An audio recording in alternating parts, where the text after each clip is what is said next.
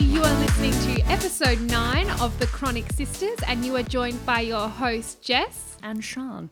Woohoo! Welcome back, everybody. We hope you enjoyed last week our little interview with Dom and Helene from the Spoonie Society. It was very fun. Like Sean said, it was like ladies at brunch. We had a great time. Yeah, we had a great time. And if you haven't already, please go and follow them and get some of their heat wraps because they are honestly heavenly. They're life-saving and so cute. So cute. Such cute. Good graphics. So many designs. We love them. But if you haven't checked out the episode, please go and do that. Worth a listen. It is, absolutely. And we love supporting Aussie young gals who are just thriving and killing it in the business industry while still being spoonies themselves. So that's honestly, pretty cool. So cool.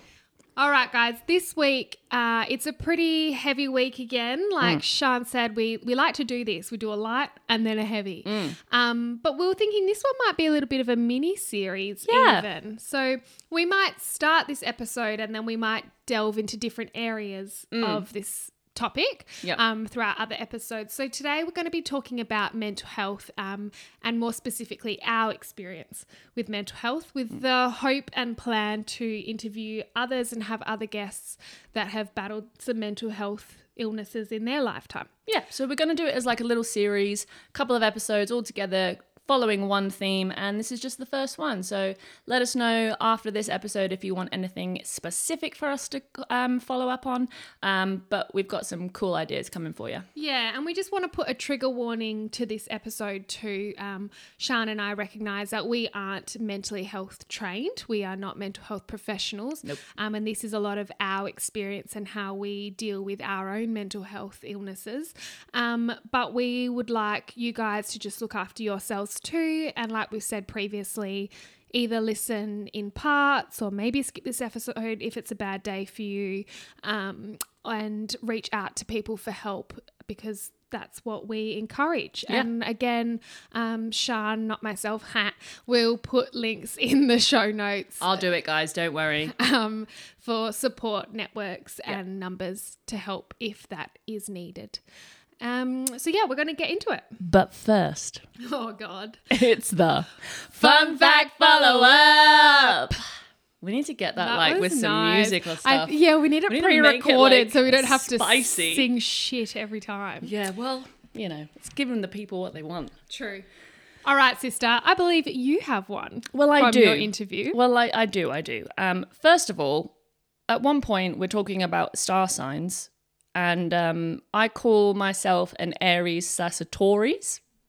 I didn't even notice that. Yeah, look, I did because it's freaking wrong. It's a Taurus, obviously, and I'm still half and half. So depending on what calendar you look at, I'm an Aries, 20th of April, same day as Hitler's. You're welcome. Don't know me. Don't tell me why I know that. Yeah, I was like, I don't know. fuck? It's just one of those fun things that you Google once, like who else has your birthday? Actually, I know mine. Mine's the Austin Powers guy. The Austin Powers The guy who does Austin Powers. What's his name? Is it Mike Myers? Mike Myers, yeah. Mike Myers, yeah. That's mine. See, I know that too. Weird. I think yours is a bit more fun than mine. That is so random that we know that. Yeah, look, Google's wild sometimes. So yes, it's a Taurus, not a Taurus. And also confirming that I was correct, the wooden rattle is actually a football rattle. And my dad confirmed it also, and also Google did. And I will put a photo on the stories to prove that they are in fact a football rattle, because Jess didn't know what I was talking about. Well, no, I was thinking of the one that's like wooden, but kind of like a drum with a string and the ball on it, and you flip it and the ball flicks to either side of the drum. Oh, it like the yeah. Yeah. It's not Why that. do I? It's not that. No, it's not Don't that. know what that's called either, but maybe a different form of rattle. I don't really have a fun fact follow-up particularly, but I learned a fun fact about myself today. Yeah, just share now, that. just now. So I don't know, it was a pretty fun fact. I have been having terrible pain. We all know, my coccyx shit, my pelvis is shit, my back shit. Great. But about a week ago, my foot decided to join in because I think I was just walking so all over the place. Everything was sore. My gait must have been off. Anyway, we all hoped it wasn't a neuroma because that requires steroids and potentially surgery. And Explain what a neuroma is to the people. so technically it's just like a bunch of like nerves that have got all tangled up and there's not much muscle, lots of scar tissue kind of things. It's between my big toe and second toe, not a lot of space between those joints. And you're constantly walking on it I'm also. constantly walking on it. Yeah. And so now I have to wear a divider between my big toe and second toe. It's hot. It's like It's a hot. it's like a mini thong for Yeah. your foot. Or what do you call it? A Just flip flop. A flip-flop. Just for the toes, Yeah, though. just to separate Just my for the toes to allow some of the swelling to like I go swell and not get stuck in between my bones. So that's good.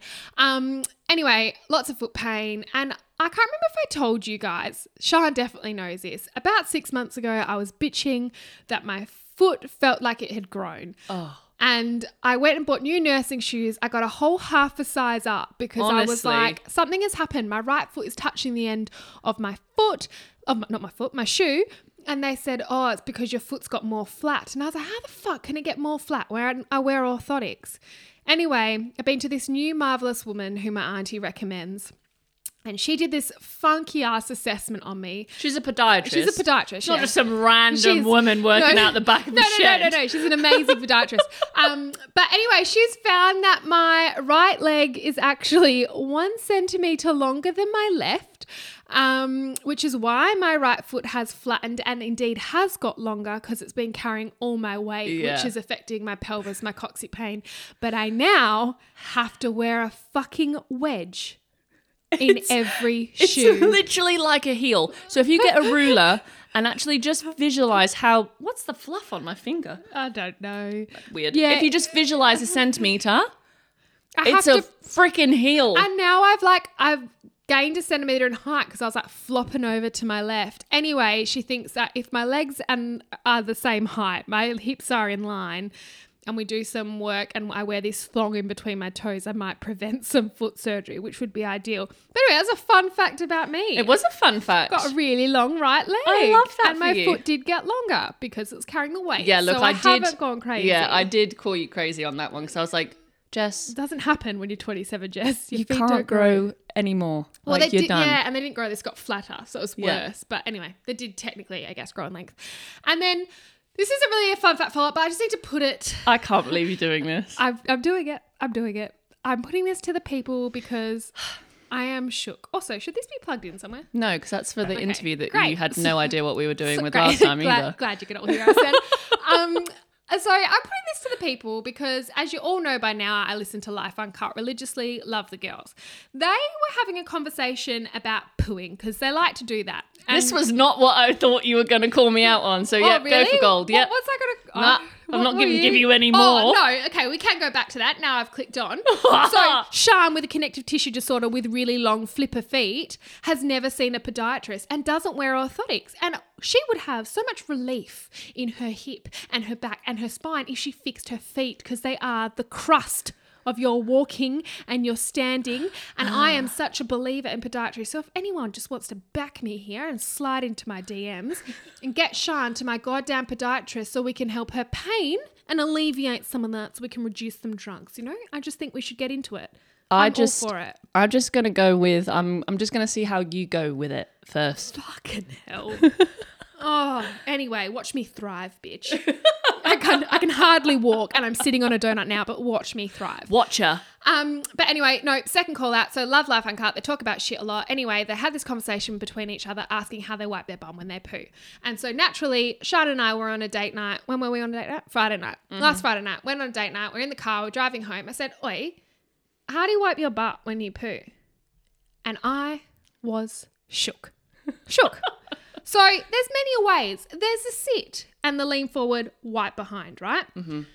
There's what I actually thought there was two options. I thought that was it, or the like standing, squatting a little bit, slight hover. bend in the knee, hover. Standing but not a full stand, your knees have a bend to them vibe, right? Like the stagnant squat. Yeah. And I think it's all come about because I was taught by my mother that public toilets are disgusting, yuck, yuck, yuck, yuck, yuck. So even when I had to wee in a public toilet, I would have to squat and hover over the seat because we don't have time to put toilet paper around the seat and that is a waste for the environment. So you would have to have quads of steel and mum would make me like literally hover stand over the toilet to wee. See, I don't understand that because why does your butt need to be hygienic? Where are you putting your butt that it being on a public toilet seat is an issue? I don't know, but Mum literally taught me that Like, the seat was lava. Like I could not touch that. And No. if I was going to get diseases. Anyway, so I think... My Bambi legs would not hold up for that. True. But I think I did the awkward stand thing because to wipe my butt. So I'm that awkward, weird stander, hover person. squat. Because I couldn't have my hand anywhere near a toilet bowl or effectively going near the toilet bowl while wiping my butt because I have to poo all the time, IBS life. I couldn't be near a public toilet seat with my hands, so I stand to wipe my butt, and I thought that was relatively normal, but apparently I am also the minority for that part. But Sian wipes in between her legs. What the fuck? Look. Like, are you wiping poop into your fanny flaps? No. Oh, nah, I'm sorry. Look. I still don't believe it, sis. I don't understand how it's so mind-boggling. I, for one, have Bambi legs, so the thought of standing as like a hover squat is just not going to happen. I also have a fused spine. Yeah, I only and thought I about cannot that later. twist in one spot, so that's not going to happen. Okay. So rather than having a shitty ass, I have adapted, much like I have done throughout my life. But your butthole's so far away to be pushing your hand in between your flaps. Have you seen the length of my arms and the length of my fingers and hand? Honestly, I could literally wipe my ass from outside of the toilet cubicle by how long my arms are. I just can't twist. So I also know where my asshole is versus my vagina and my urethra, vagina poop. So I can actively find it with a tissue and wipe it without contaminating the other areas of my... But you're wiping from the front. It's like it's just a swipe, like a whoop. Yeah. And then And throw. anyway, I was so shook. I wasn't okay. That Sian went back to her household to ask Zach and Reese how they wipe their butts. And then the following day, I got a video of Sian wiping her butt. And I am still shook. Like, There's no boundary in our fuck, friendship. there isn't a boundary. But honestly, if you're one of these people that wipe it between your legs to wipe your bum, can you please message? Because It's I okay. am sure you are writing these This is a posts safe solo. space. Oh Do you know my what? God. I just enjoy it. I'm sitting down for the whole time. It's a timeout time for me. Yeah, you do take quite a long time to poo. I just go there to hide sometimes, Oh, especially at parties or at work. Work's too hard. I'm like, I just need a timeout. yeah, time out and Go sit on the toilet. wipe some poop in my vagina. Honestly, Anyway, we'll put a poll up for that, or you just let us know. we just how come at wipe you your with the butt. really high level conversations, apparently. Sorry. Really diving down on the We're- episode 9. It's all right. We're coming in now. It's getting serious, so we just have to start a little bit more lighthearted. Okay, mental health. Yeah. We're going to talk about it. I've got some hot statistics that I am going to start with because I found these quite astounding to me. So we have spoken before in the podcast that there is a very strong link between anxiety, depression, and chronic illness. Mm-hmm. And we know this, and we actually know that people with a chronic physical illness are twice as likely to develop mental health illnesses. Yeah, I mean, it's not hard to imagine, right? No. Like, you're constantly living in pain, discomfort, unknown, uncertainty. Yeah. Like, it's not a huge leap. No, and it's not a big shock. But what I found was a big shock is that those statistics they're looking at are now looking like it's reversed. So if you have a chronic mental health condition, you are twice as likely to develop a chronic physical illness. Whether that's a type 2 diabetes, something like that. Yeah. So cardiac issues, there is a strong link now that they're looking at. It's crazy how powerful the mind is. The mind and body and how they work together. Yeah, we just don't know so much about it. Yeah, massive. And also, we are Australian, even though Sian's not a real one. So a lot of our statistics are Australian, but one in 4 Australians will experience anxiety at some point in their life. Mm-hmm. 1 in 5 women will experience depression at some point, and 1 in 8 men. So these are recent Australian statistics, all from Beyond Blue. Yep. And people with a chronic physical illness have also a mental health who have a mental health illness as well. That's 28%. So 28% of people suffering with physical illnesses, which again, like Sian said, it's not really surprising, I don't think. I'm surprised it's not higher, to be honest. And people with persistent pain and chronic pain are 4 times more likely, so not twice, but 4 times more likely to develop anxiety and depression. Because obviously chronic illnesses cause a disruption to your work life, your social life, your financial life. Sleep. Yeah, everything. So Self-image. they were some stats that I just thought we'd start off with to really bring home how prevalent mental health illnesses are. Yeah, for sure. And like, we live in a world now, so, you know, everyone's very aware of mental health, that it exists and that people have it. But there's still that taboo of admitting that you do have it and what the perception of it is. And so there's still a little bit of work to do around actually feeling comfortable to admit that you do have a mental health condition in a society where it's very performance-based. Yeah. So your work is performance-based, you know, how you're doing socially, whether you're keeping up with the Joneses, you know, whether you've got a car, house, fashion, social media, all that stuff. It's very production-based, you know, product-based. So when you're battling with a chronic illness, it's the same kind of template, if you will, for when you have a chronic mental health issue. They're still both health issues. They're literally in the title. And so it can be really hard to feel comfortable in telling other people who maybe don't necessarily understand what you're going through that you have it, because you're potentially putting yourself up for a review from that person. And if that person is also your boss, potentially, it can be really an awkward line to walk. It's really hard, but we're now in a society where everyone's like very on board for pro healing, pro mental health. And our parents before us and their parents before them came into a society where it was not spoken about. You did not show any signs of weakness, in inverted commas, for being not okay. And I guess it shows how much we've actually progressed quite quickly. Because it's only just like we said, it's just a generation above us. Like it's only something we're only talking about, but we have moved mountains in recent years. It's been huge what we've been able to do as a generation. And I think there's so much to be said for acknowledgement of an issue. So for me, like, I have anxiety and depression, and I have done for many a year now. And probably before I was diagnosed with it, and throughout my teenage years. And it can be quite a daunting experience to be feeling as though you're not normal, feeling as though things are really overwhelming, and just being scared of general day-to-day life. And it can be really isolating. And a lot of the stuff we talk about is a common theme of being isolated. And the first time that I actually sought help was post my stroke. And we spoke about it in the episode where we described death and dying. Light subjects. When I went to the therapist, the psychologist, after my stroke, the one teaching that I got from my times with her was about acknowledgement. So she brought to my attention pretty rapidly that I have an avoidance of stuff. I'm like, I'm just going to ignore that and it's going to go away. Oh, yeah. Same sis. Yeah, if we just sweep that under the rug, it'll It'll vanish somehow. disappear. It's fine. The fairies will come. Yeah, they're real, right?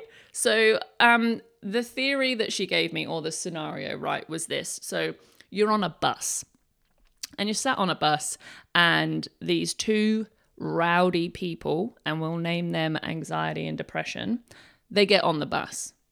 And it's just you on the bus, and then these two wild characters. And they come and sit right next to you. Not anywhere on the bus, just like slides on into your 2-seater seat. And they're starting to talk to you. And I don't know about you, but when slightly off-kilter people start talking to me in public, I ignore them. Do you ignore them? Yeah, I ignore them. So I said that I'd ignore them. I'd put my headphones in and I'd ignore them. I'd do something else. And I'd just walk away. Yep. No, don't want to talk to you. My own business. Don't want to talk to you. Thank you very much. And she said, yeah, but that's going to annoy them. And they're going to try and talk to you more and more. And then they're going to get in your face. And then they're not going to let you get off the bus. And then they're going to start hurting you. And I was like, right. And so I was like, I what do you? love that. Yeah. She's like, I was like, what do you suggest that I do then? And she's like, well, I think if you just acknowledge them and acknowledge that their existence and that they're there, it'll stop them accelerating up to hurting you. And I was like, right, okay. So I can't ignore how I'm feeling then? Is that what you're saying? She's like, yes, that's exactly what I'm saying. Yeah. I was like, right, okay, great. Yeah, great. When I saw my psychologist after my traumatic breakup, I never had been diagnosed with depression or anxiety, but I did the DAS score, the mental health score, to get on a mental health care plan. And she said, look, you are showing both stress, depression, and anxiety. I was like, wow, all 3 on the DAS score. Yeah, cool. that's Love so that great. for me. And she goes, we know this is because you've had a traumatic response, but let's get on top of it now. Yeah. And so for my anxiety, I would I'd do a shan and I'd either ignore it or I would obsessively think about it to the point where I became physically sick. Nice. I had adrenaline running, I was sweating, I was nauseous, I was losing sleep. Yep. And I'm a very visual learner. So this is actually still on the side of my fridge on a magnet. But I have a little tree diagram. Yep. And it was, is this something that I can control? So feelings that I had. It's a pretty simple thing, but sometimes it's a matter of I'm cooking dinner, I look and I'd be stressing about something. Is this something I can control? Yes or no? Is there something I can do to change the way I'm feeling or to change the potential outcome? Yes or no? And if I can't do anything about it, it's like Sian said, it's about acknowledging that I'm feeling that way. Yep. But going, I cannot do anything. So there's no point investing more of my time when I know 100% that I can't change anything that might happen. So whether that was for a job interview or whether that's for me finding a future partner or just getting anxious about any little thing, I can't actually change any of that. And I've done all I can. So say when I got my job promotion, I knew I'd done a great selection criteria. I knew I'd done a great interview, and it was just that waiting and that anxiety of not knowing. I'd done everything. There was nothing else I could have done to change the outcome. So it was about acknowledging that, parking it, and then investing all the energy I was spending on that into something else to improve my mental health. There's so much strength in letting go of something that you can't change. Like, it's honestly the most exhilarating feeling. And when you have anxiety and depression, your body can constantly feel like it's in a fight or flight scenario. And it is exhausting. Like, as Jess said, it physically affects you. And when we mentioned about the connection between your mind and your body and how insane it is, when my mental health is bad, my pain is worse. Absolutely. Like, my sleep is worse, my joints are worse. And it's insane. As soon as you treat one of the things, it brings everything up. And there's so much more around me that affects my mental health than affects my physical health. Yeah. And so my mental health is actually the most vulnerable part of me. Yeah. Because everything else is stable and I've got everything else under control. But my mental health is more vulnerable and more open to change. And without focusing on it and putting the same amount of energy that you would into your physical illness, you're leaving yourself open to being wiped out by something happening and by you not connecting with how you're feeling. I think that's so interesting. Like, this morning I had brunch with a girlfriend who had experienced some post-birth anxiety and stress, and we talked very openly, and we're talking about that, and she just said, you know what, Jess, I'm so proud of you for taking these last 10 days of your annual leave to focus on you and doing things to improve your health, but have you done something for your mental health? Have you booked in something for your mental health? And I said, it's really interesting, but opposite to Sian, I feel like I have done a lot of mental health work by myself in my own time, not necessarily seeing professionals, but whether that's meditation or journaling, I do a lot of that. But I had let my physical health go terribly.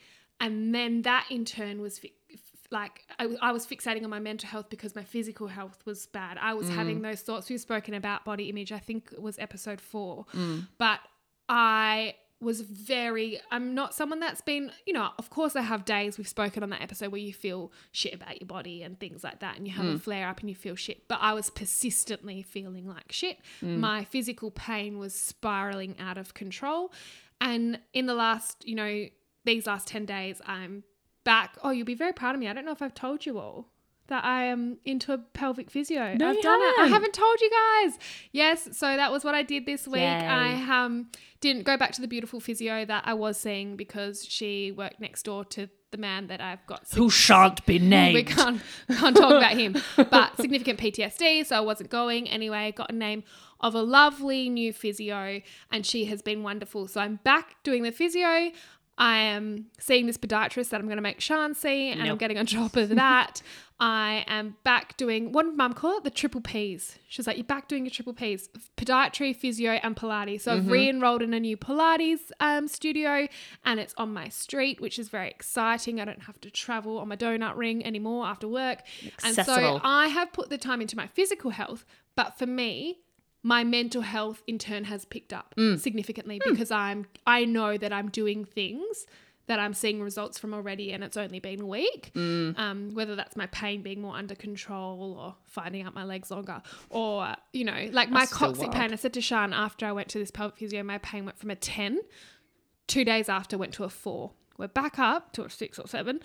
But we're seeing her again tomorrow. And I know that the money that I'm investing, yes, it's a lot. Financially, having a chronic illness, the burden fucking sucks. I'm paying $100 to see these 3 specialists multiple times a week each. But I can see results. So that is helping my mental health. So I feel like my physical health for me has been more vulnerable, but the mind-body link is huge. So huge. It's insane how huge it is. And it wasn't until like I thought, oh, I'm over it now. Like once I've kind of got my PTSD under control, I was like, yep, sweet. I'm in. I'm sorted. Nope. No, you're not. You are not okay. And it took being super stressed during COVID with work to put me into an absolute shitty spiral, which sent me straight back to the GP and I had to be written off work for like 2 weeks because my body was literally falling apart and my mental health was atrocious. I was depressed. I was anxious. I was having panic attacks on the way to work, breaking down in tears in the car park, physically just draining. And I've met my amazing psychologist, and finding a psychologist that you connect with is really important because you have to be your most vulnerable with these people. And I would encourage you to, if you have had an appointment with a psychologist and you didn't connect with them, that's okay. They're not for you. There will be someone that you connect with. And I think it is super important to recognize that and to just put some effort in to find the person that you fit with, because it has honestly helped me so much. And she has shown me within myself, I'm 29 now, and I've been in therapy now for just over a year, and it is 28 years worth of trauma packaging, and to find out that your past experiences as a child, as a teenager, your interactions with people, friends, families, professionals, has such an impact on the person that you are today. And there is a crazy link to that and things that you have no idea that you haven't processed that actually affect you. And she has helped me unlock those, and we're working through them, and it is a process. Yeah, and I think like Sean said, to be honest, I thought my psych, she was a lovely woman. She had been a nurse before. We had bonded on many areas, but I think we got on as friends, and like I said, I didn't learn much from her, a few little strategies, but it was mainly a place for me to go for an objective vent.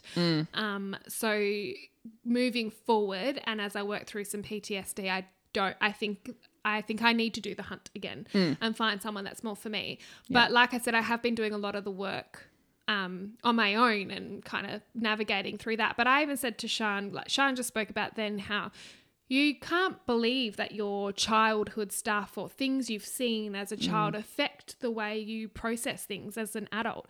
And when I was up north, I took a book with me. And like we all know, I don't read books. And to be honest, I was so proud of myself because I got halfway through. I still haven't finished it.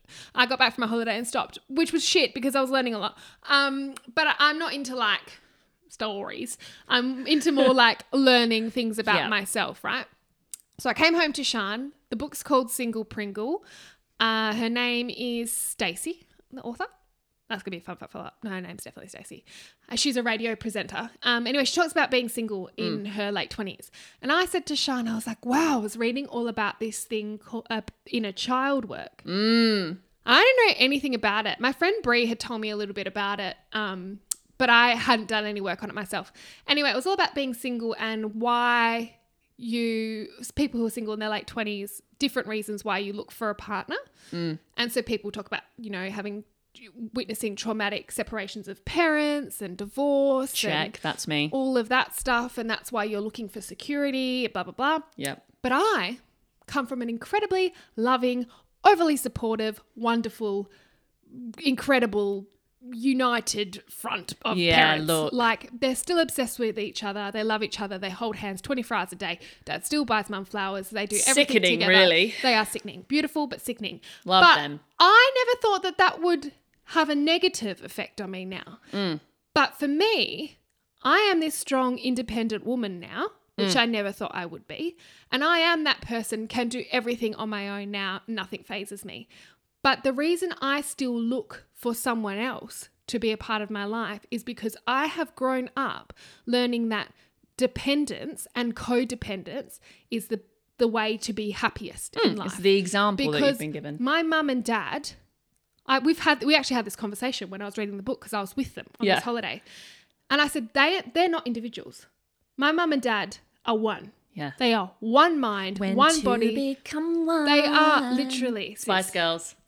Yeah, I love that. They The are. 90s kids listening to this are like, yeah, Spice Girls. Yeah. And that they don't do anything without each other. They're incredible. But, I've had to find my hobbies, find myself, spend time alone.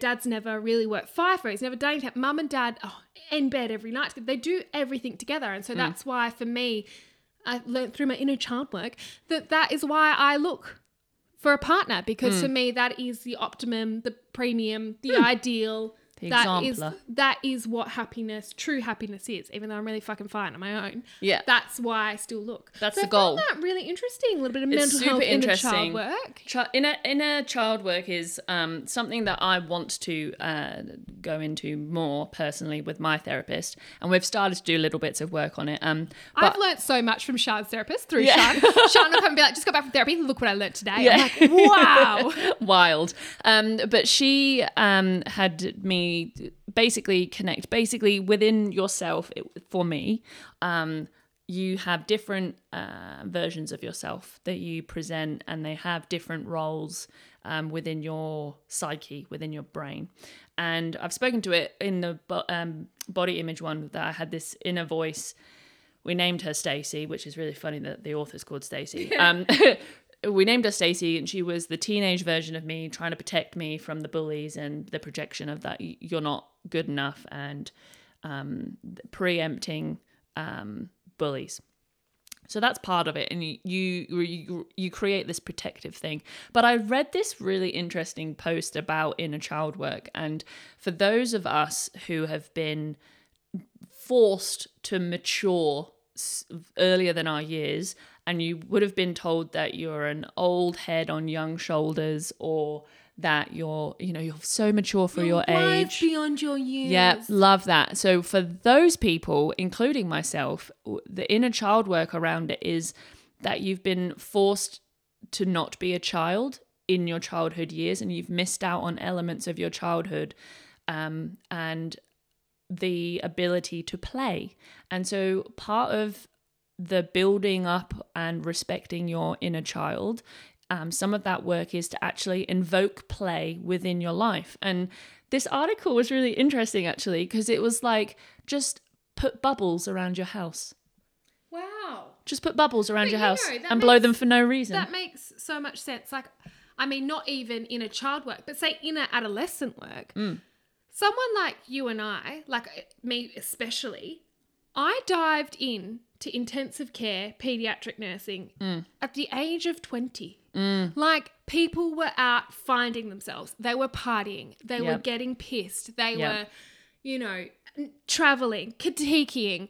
They had no care in the world. And here I was looking after the sickest children in the state full time. So I find, and parents used to say that, what do you mean you're only 21? What do you mean you're only 22? Like you're wise beyond your years. But I think because that part of growing up was removed from me at my own choice, of course. Naturally, yeah. But I only realize now, I'm like, when people are like, oh, how long you been in ICU? Like a year or so? I'm like, 7 years. Yeah. Like my whole adult life, I have put myself in the most stressful environment. And then you remove the play of adolescence, the play of growing up, the play of being a young adult, the fun, yeah. Well, if you think back, and here's some work for you, sister. If you think back then. Don't know if I like this episode. Yeah, here we go. We're working hard. So you've gone from ICU and then you did your grad program, which was in a pediatric setting, which was really hard to get into. And then you went to university and I'm assuming got really good grades. Yeah, I was runner-up Ducks for uni. Yep, cool.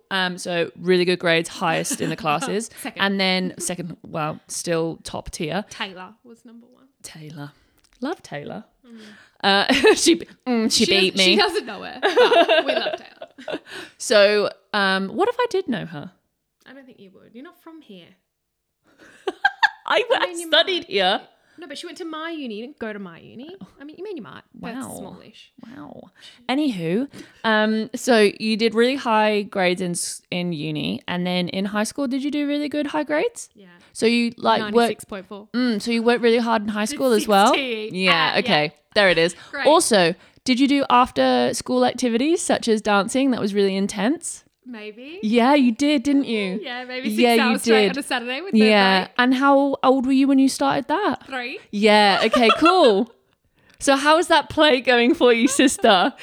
Fuck off. Yeah. And then did you do a postgrad and then did you do more study? Maybe. Yeah, you did.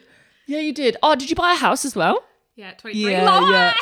Yeah, cool. Yeah, so look, Cool. and I'm speaking from experience. I was forced to be very mature from a very young age because I was sick and I was very protective of other people's emotions around me. Yeah. And that's my purpose. And that's part of my psyche, is that I have to protect those around me by absorbing all of their fears and their pain and making them feel better and not showing my true self. And that's what I did for many years. And the only real person that I was fully transparent with was my granny.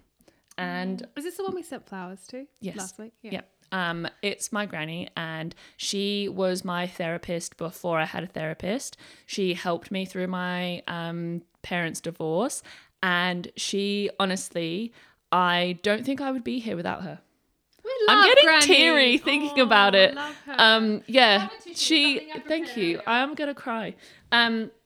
Which is another thing. I don't cry, like proper cry. Because I've made myself think that it's a sign of weakness. But if I'm nursing someone, I'll be like, darling, cry, let it out. But it's not okay for me to do it. You're okay to make mistakes. It's not okay for me to do it. And this is the stuff that I've taught myself over the years. Yeah. And it takes a lot to undo that work. Yeah. Excuse me while I just dab my tears away. Stop it. I'm not an overly big crier. I know once this year I had a very big mental breakdown. I found out some things about my long-term ex. I was recovering from my multiple traumatic operations. I was in a very bad place. Children were potentially not on the card for me. My ex was trying for children after a very short period of time. It all came crumbling down. Yeah, and I rung my mum. I couldn't breathe. She came over. And I had rage. I said to Sean and I actually had this conversation the next day because, again, we're going to have filters or boundaries in our friendship. And I said to Sean, I don't think I've ever felt anger. I don't think I've ever I feel angry that these things happen to me, but actual fury and anger, I don't think I've ever felt it. And Sean and I were talking about we might do a family episode. And I love my brother dearly. But he was the one that carried the anger for the two of us. He had anger outbursts when he copes with anger. If something pisses him off, that's his way of getting his emotions out. So I've always been the submissive one. And so I had these overwhelming fears of anger, what had happened to me in my past relationships, what happened to me physically, surgically. And I said, my mum came over And I screamed. I just got a cushion on the couch and I just screamed into it. And my mum was like, I was shaking. I was so angry. And my mum didn't know what to do. My mum just burst into tears because as a parent, she had never seen her daughter in 27 years be angry. I wasn't a problematic teenager. Yeah. Like Sian said, obviously there was no time for play. I didn't do anything wrong. I never snuck out. I never drank alcohol before I was 18. I never caused problems ever. And so I was so incredibly angry and I didn't know what to do. Because you've never had to process that feeling before, so it's bizarre. And I said to my dad, I was like, I just want to fucking drive to my ex's house and can we go slash his tyres and maybe egg his car? I was so angry. And my dad was like, babe, how about we channel this energy? Mum and dad were like, how about we make life cutouts of their head on like an A4 piece of paper and maybe we just burn them in the fire pit.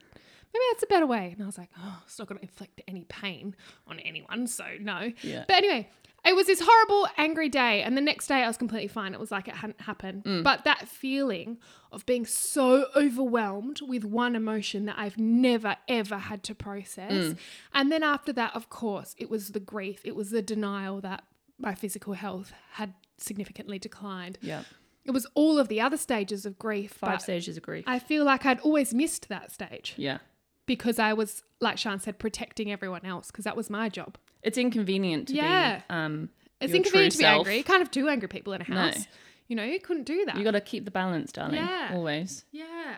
Wild. And that's because, that's just the person that we've been forced to be through environment or experience or, through no fault of anyone's. No one actively makes you into anything, but it's just reactive. My mum always feels really terrible. She's like, oh, is this my fault? Like she felt bad that her and dad had such a beautiful relationship when I told her that. She's like, I'm really sorry. I'm sorry that we're like, so amazingly in love. Yeah, I know. Mum always apologised. Like, it's not you. Every human has work to do on themselves, but it's really nice finding out the reason behind it though. I mean, like, okay, this makes sense. And how can I better this? How can I fix this? How can I channel these emotions? How, I don't know. I recently, but not recently really, I recently found out what dissociation is, and then I recognised that I do it heaps. So dissociation is where you become disconnected with your body and the moment and the environment around you, and it's triggered from a previous event, so traumatic experience, childhood abuse, what else did it say? I can't remember now. It was ages that I read it. But it was a traumatic event previously that has happened to you that created this environment where you felt like you needed to disconnect. And since I've been with Zach, he's noticed that I do it a lot. And I didn't really notice that I do it that much. But I do now. And it is from when I'm sore or in pain or out of control of my body, I would just dissociate. And it's to allow myself time to calm and disconnect from the moment because you can't control it, or I'm in pain, or something has triggered me in the environment that reminded me of a traumatic experience that I've had. And even in the shower, like if I'm washing and touching my own body, I don't have, like I've said before, a good connection with my body. So I will actually dissociate when I'm washing myself because I don't like to be touched, apparently. So that's nice. You know what? I was also thinking about your therapist and the things you learn and that kind of stuff. But I remember when you came home one day and it's like we lived together. Hey, all this stuff. I remember this one time you came home. After I went to therapy, and you were telling me about this thing that we both are fucking terrible with. But it was about, a lot of people have written to us about mental health and feelings around guilt with work and dealing with that and caring for yourself when your physical illness, your mental illness has kind of taken over and not putting yourselves first. Like you allow your families to cry, but you don't cry yourself. But I remember you came home with that pyramid triangle thing, and you had the 3 different people. I don't know if the top lady was Stacey, and then it was you, and then the bottom one was Bambi, and they were saying Sian and I banging at the gate to sometimes like give in to our pain and just rest and recover. And Sian called her Bambi, that part of you, because that's the part that needs to be nurtured and cared for, that's dependent on someone to help you. Yeah. And Sian and I bang at the gate, and physically, mentally, we might need to be in that Bambi zone. Yeah. But because of our inner child work, because of our trauma, because of our jobs, we don't open the gate to let us be Bambi. Yeah. So it was basically a pyramid of fatigue, pain, and how you react in response and what you need.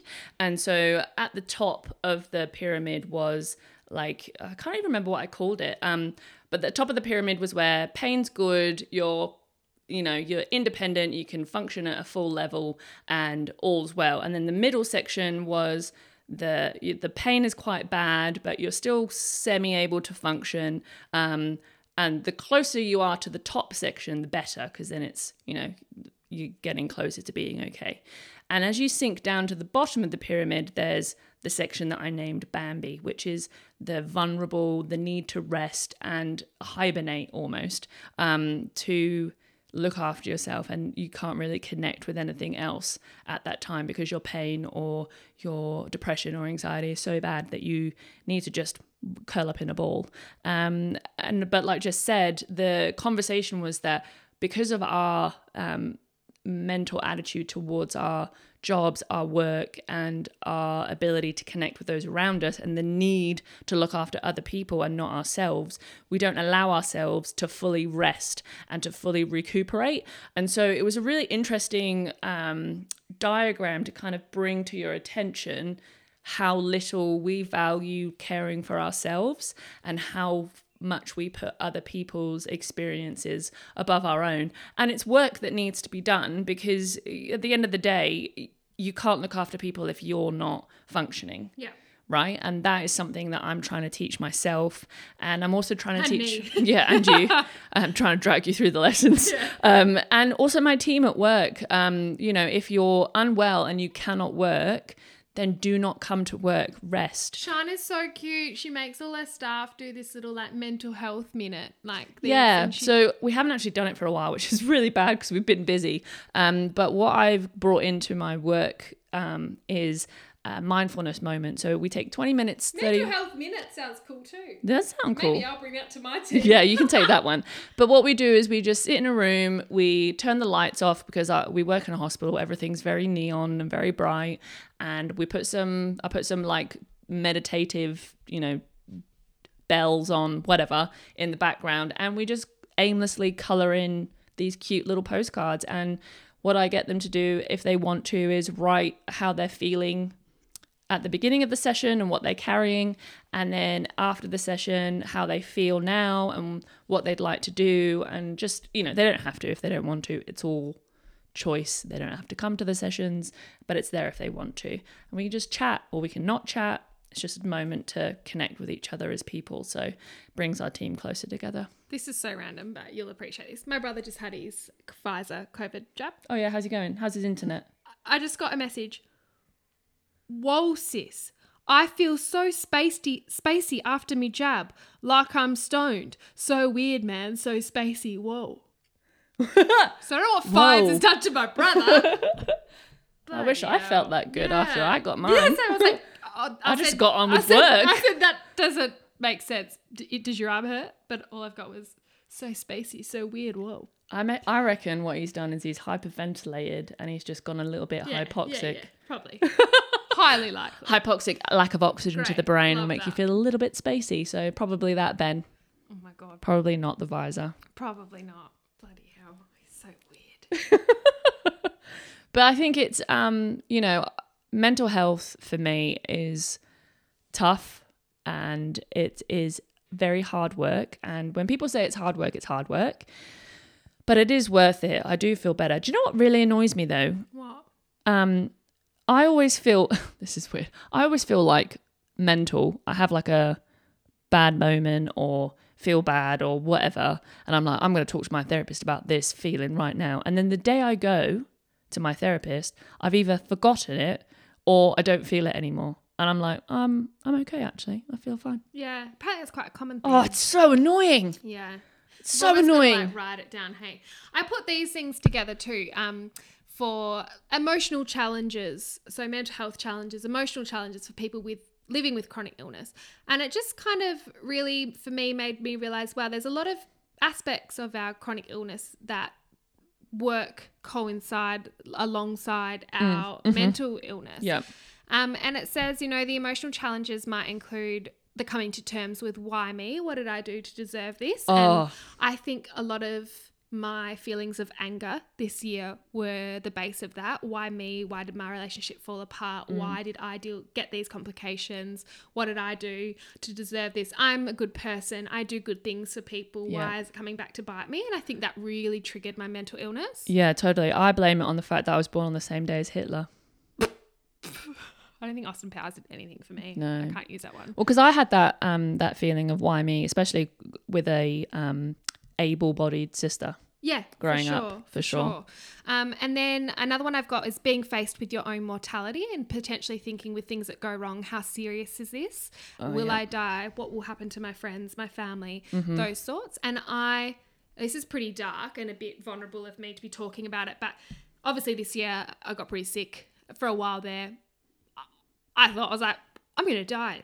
I'm going to die. Yeah, I thought you were at one point. Yeah, I was like, I could potentially die. But then you all know I have spent way too much time and energy thinking about those friends and those friendships, and we did an episode on that, which one of my girlfriends says was her favourite episode, but she cried a lot and she cut some people out of her life afterwards. Good. Love you, babe. Bravo. Snip, snip. But yes, so we all know I spent too much energy and time to that, and I had a pretty dark thought that I didn't disclose with anyone for a while, and then I disclosed it to my mum.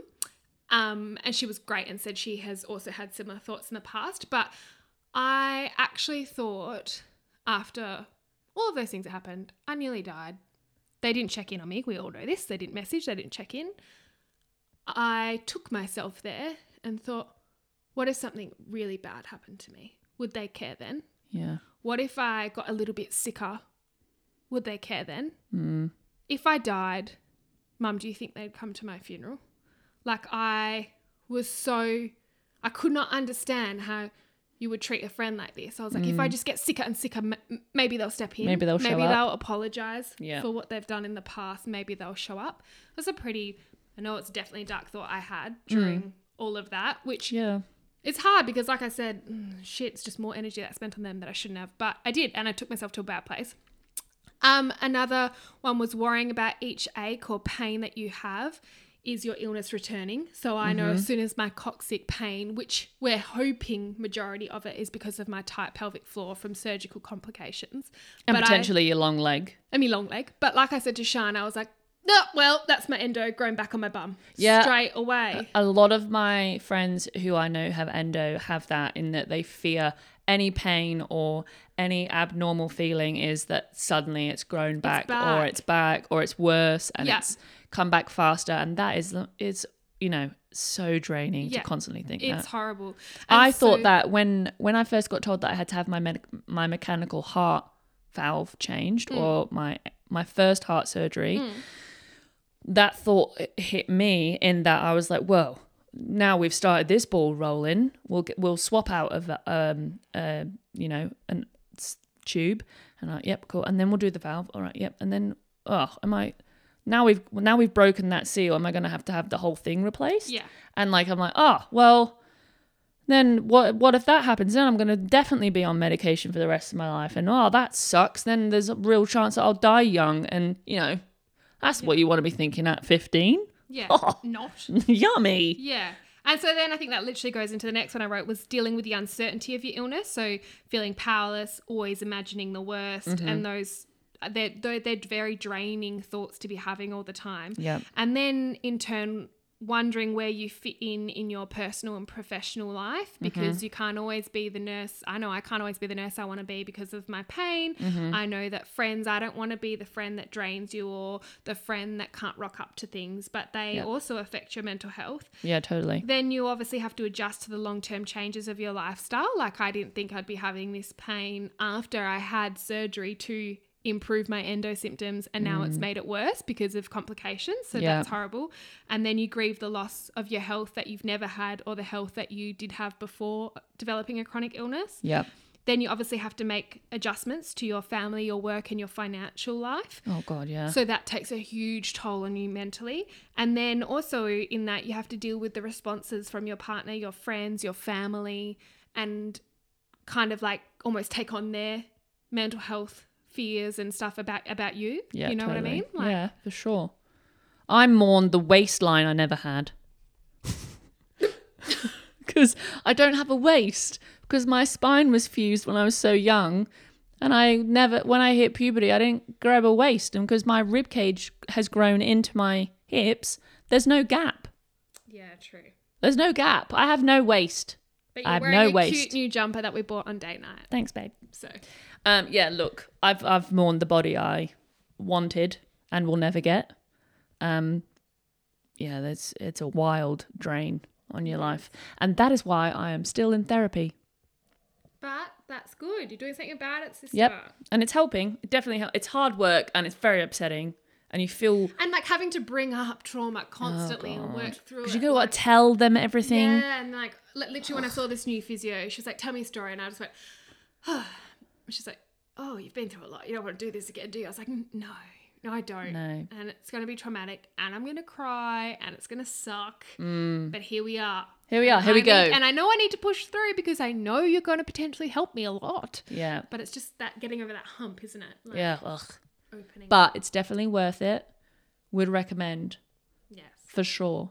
For sure, sister. But let's end on a happier note. Okay. I just want to touch on our amazing community that we're developing with this podcast.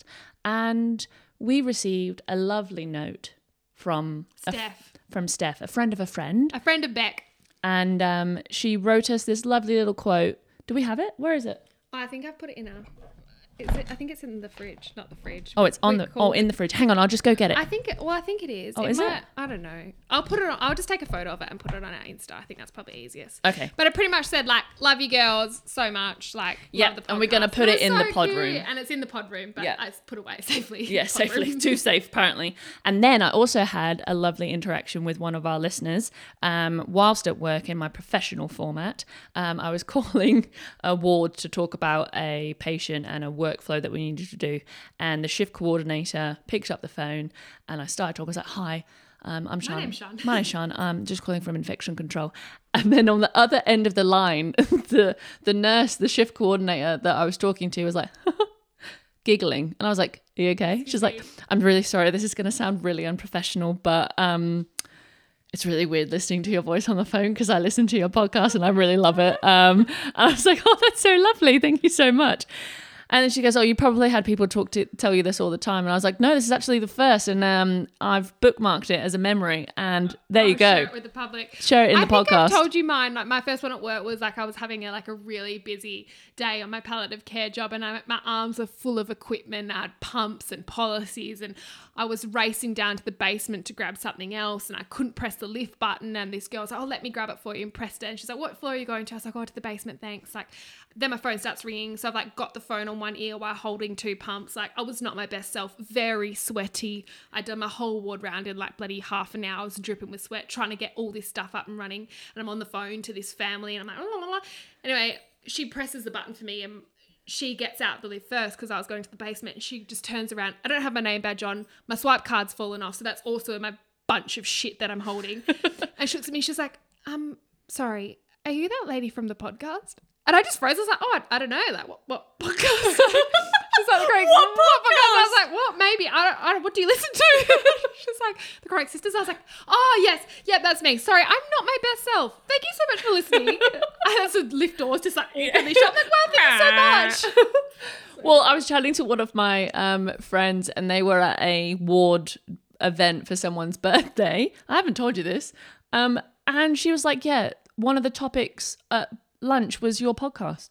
So weird, hey? So weird. And I've been on annual leave, but Sean goes up to ICU to like review patients and policies and stuff. Yeah. And they were like, oh, you're that lady that works with Jess with the podcast. It's like, yes, I am. Please wash your hands. I love that. All right, questions, sister. Do you have any questions for me? question is, are you going to get some bubbles? Maybe. Because I That think could I be want fun. to. Well, see, I think maybe that's why I have a Kmart shopping addiction, because that's my play. I play. And buy That lots of no, shit at Kmart. you I'm going to use that. You cannot. I bought really nice new. Well, because I had this cute little study nook, and then we took the desk into the I spare stole room. the desk. Sean stole it, and we This made is the Chronic perfect. Sisters, and so now it's in my spare room. So now I have this empty nook. Anyway, I bought this really cute little like hall table. It's called. I need to make that tonight. I love building stuff like that, maybe because I'm playing. So I'm going to Kmart shop more, Sean. That's what I'm going to do. No, Yes. it's not your play. I love that. Not your play. That's good. Question, Sister Jess. Yeah, what? No, do you have a question? Oh, it's like another one. Do you know what Fuck. segment we're doing here? I think you were dropping two. No. No, I don't think so. No. Not at the moment. But like I Okay. said, this could be a little mini series. So I might develop some questions for you. Okay, fine. Okay. Quotes from All right, the little hit book. me. Go on, little car book. What you got? Little car book. And the day came when the risk to remain tight in a bud was more painful than the risk it took to blossom. That is so sweet. I love that. I was so engulfed in that I've You've not closed- found your I've quote? closed- No, I've got it. Okay, so mine is a little. I seem to always do the longer ones, but this is from Instagram that I saved because I love that, and it's called that. I thought it was quite topical. I'm doing a topical one. No, it's very topical. 9 signs that someone is good for your mental health. Okay, we go. love that. We love that. We love good for mental health. Okay, number 1. Number uno. They love getting to know you as a person. Getting to know you. Getting to know all about you. Where's that What song the from? fuck? What Where's was that song from? You've made that up. I haven't. That's a song. Yeah. Getting to Okay. know you, get to know Shut all up. I'm about on you. number 2. Sorry. Okay. You don't have to hide any parts of yourself with them. That's important. I'm still trying to think of what the song is. Sorry. You can be vulnerable around them. Oh my God. As you just tell me to shut up. They respect your personal boundaries. Shut up. They communicate honestly with you. Oh, well, Yeah, I'm so honest. yeah, you They are. encourage you to grow as a person. 1 centimetre. 1 whole centimetre, you fused spine. You feel seen, heard, and appreciated. I appreciate you I daily. appreciate you. They support your dreams and uplift you. I mean, we're doing Look this, at so us thrive here on the podcast. You feel comfortable and safe around them. yep. And that was the last one. Oh, I feel like that was Was that less than 9? No, that was definitely 9. Yep, it was. Okay, I will throw that on our Insta story so We'll you link can it. keep that all forever. Linkity links. That's cute. Remind when you're around people how they make you feel. We've spoken about it before in episode whatever. 3. Take notes. 3. Take note. Episode 3, Snip, episode snip. 6. The Elastic Band Theory, Florence Given. We love that. We love that. So yeah, that is all for this little taste of the mental health series. It's the start. It's the start of It's something the big. start of something new. It feels so right. We need to stop. to be here with you. Ow. Okay, love that for us. You're all welcome. Enjoy your day. If you're driving to or home from work, drive safely. Drive safely. I know that I always listen to podcasts on the drive, so please drive safely. Have a fabulous week, guys. Take care. Bye.